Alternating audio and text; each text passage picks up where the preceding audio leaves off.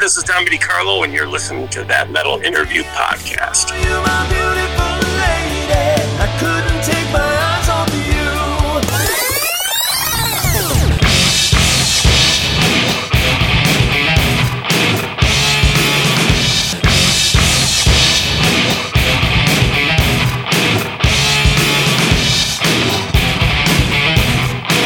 That Metal Interview.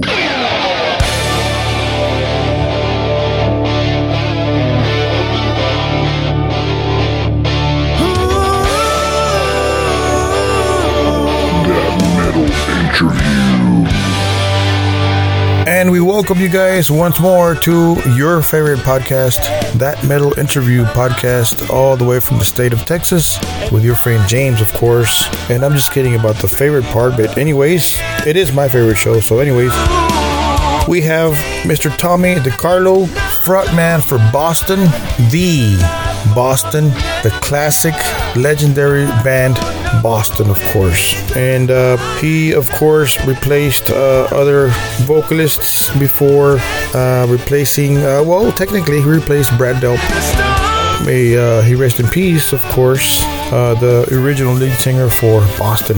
And right now, Tommy DeCarlo is the frontman for Boston, and he's here to present his solo project by the name of Tommy DeCarlo, his own name, and the song is called Dancing in the Moonlight. We'll be right back.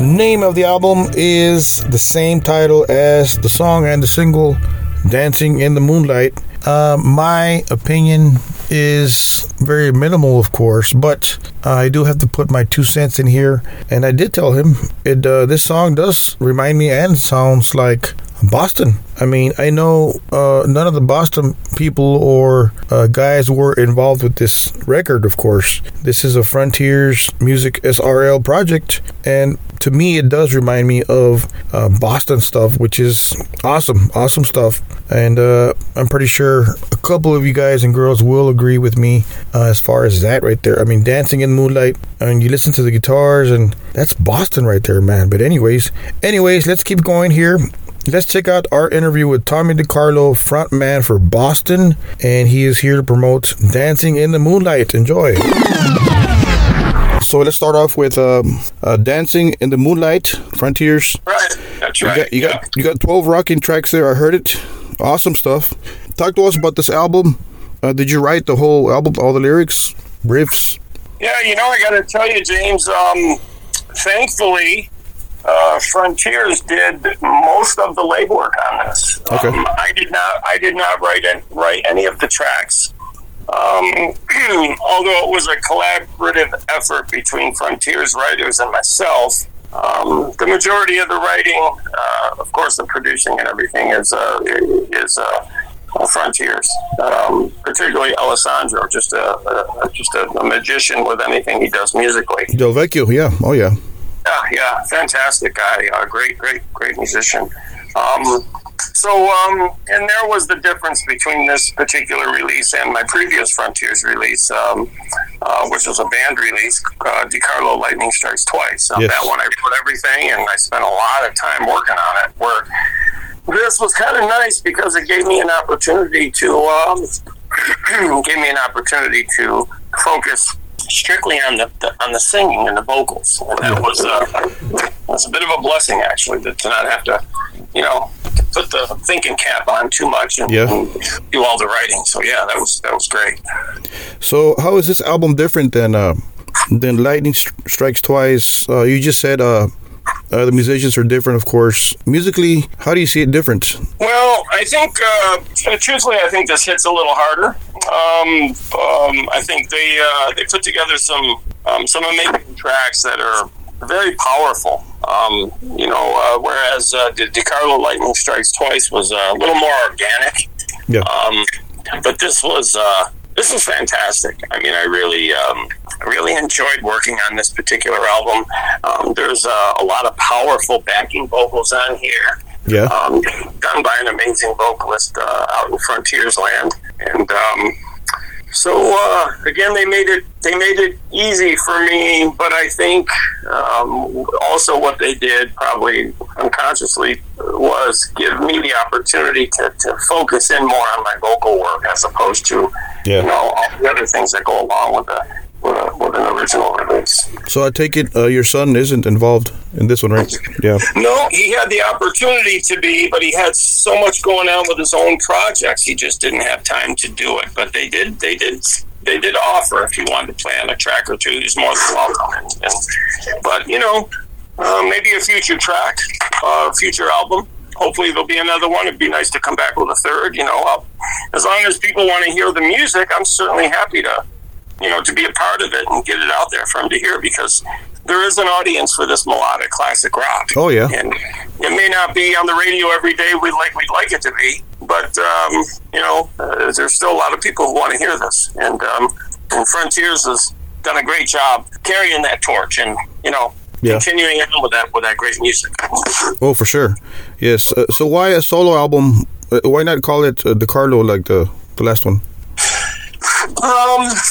Well, I think the idea behind this one was to showcase myself vocally, like I talked about. Okay. Carlo was, although I did all the writing on it, I did work with my son and a few other musicians to put all the tracks together. Yeah. But I think you try things and see, you see what works, what people want to hear. And on the last track, or on the last album, although I'm certainly proud of it, maybe the focus, the songwriting wasn't quite what people were wanting to hear, and it's okay, because, a lot of those songs were things in my head from back in, 15, 20 years ago. Yeah. And it was nice to be able to get them on tape. But this album gave me the opportunity to basically showcase, my vocals, and Frontiers gave me that opportunity. And again, they gave me a chance to get away from the writing aspect of it and leave that in their hands, which was a blessing. Yeah. This album kind of sounds like Boston. I'm not sure if hope you don't get offended or anything like that. Do you think it could have passed as a Boston album? Do you agree or disagree? I don't. Actually, you're the first person who said to me that it sounded like Boston. A little bit, yeah. That's. I will take that as a compliment. Given the fact that I didn't write it, or record any of the tracks, I don't know if that was the intent. Yeah. But when you go back to that particular style of music, it's you may find some similarities in a lot of bands that were inspired by the band Boston. Oh yeah. And gosh, what a compliment that is to Tom Scholz. Yeah, for sure. Yeah. One of my questions was, did Tom Scholz contribute anything to this record? But you just answered that. So there's a lot of similarities there to Boston, of course. But anyways, I love ballads. Talk to me about No Surrender. Great song. That's one of the more power type ballads on the release. Another fun one to sing, but also it does have some bite to it. It's not just a pretty love ballad. I mean, it's got a little edge, and it was one of my favorites to sing. I mean, I kind of consider myself a balladeer from way back in the day.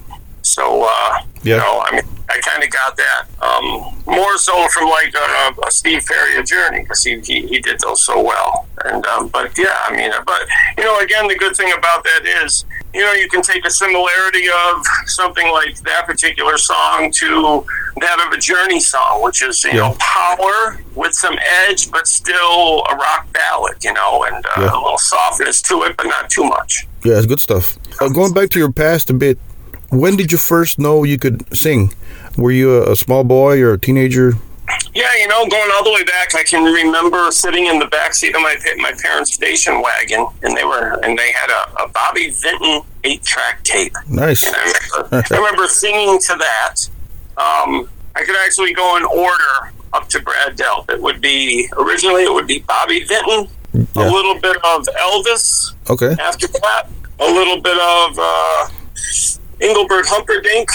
Yeah. And then came Brad Delp, and then it was over. Right. Nice. So for people that don't know, how did you get the Boston gig? I mean, I know you've been asked this several times. Yeah, no, it's fine. It's part of my history, and I'm certainly proud of it. It came on the heels of an unfortunate incident. Brad Delp took his own life back in 2007.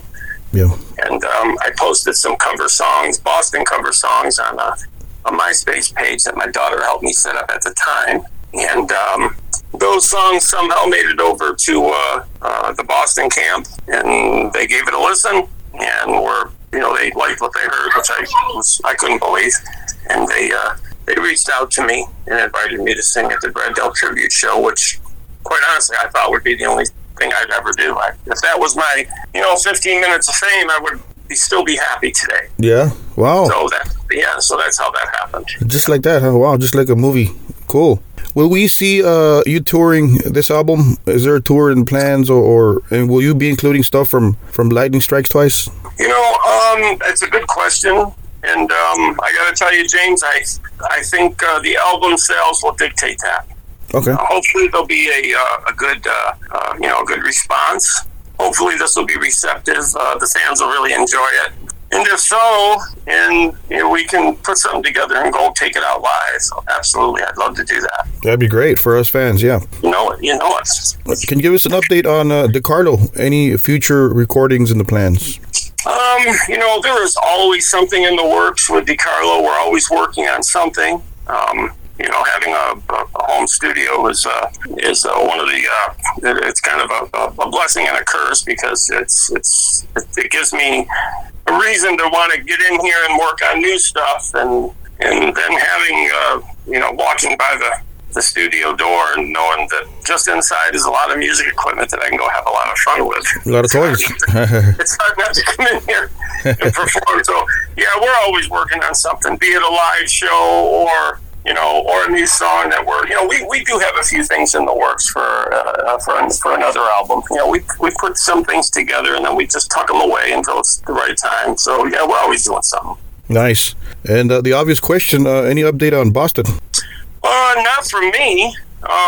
If that would be a better question suited for Tom Scholes. Of course, Tom's founding member of the band Boston, and essentially he is Boston, being the writer and producer and engineer of all their amazing albums. Yes.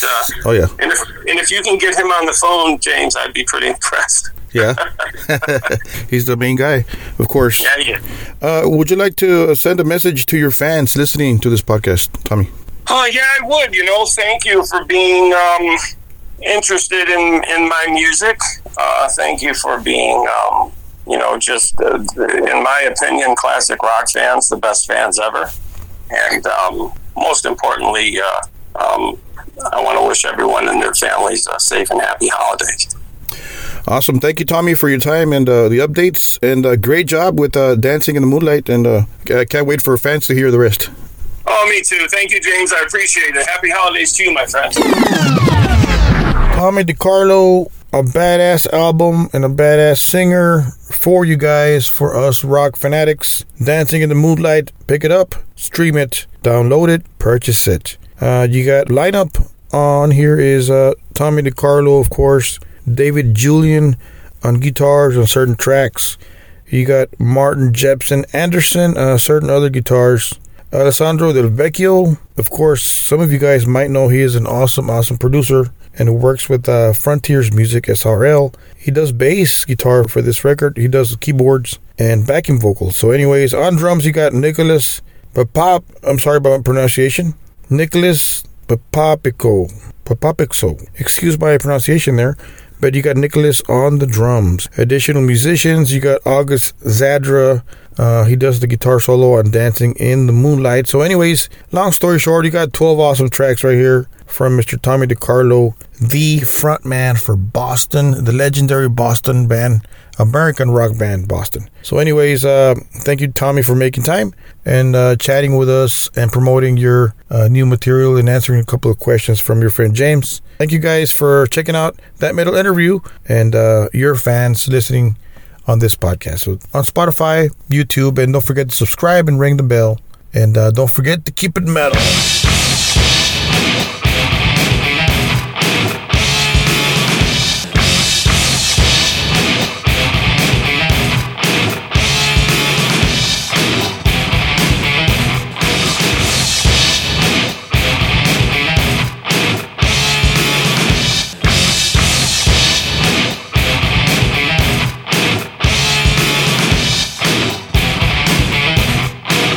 That Metal Interview.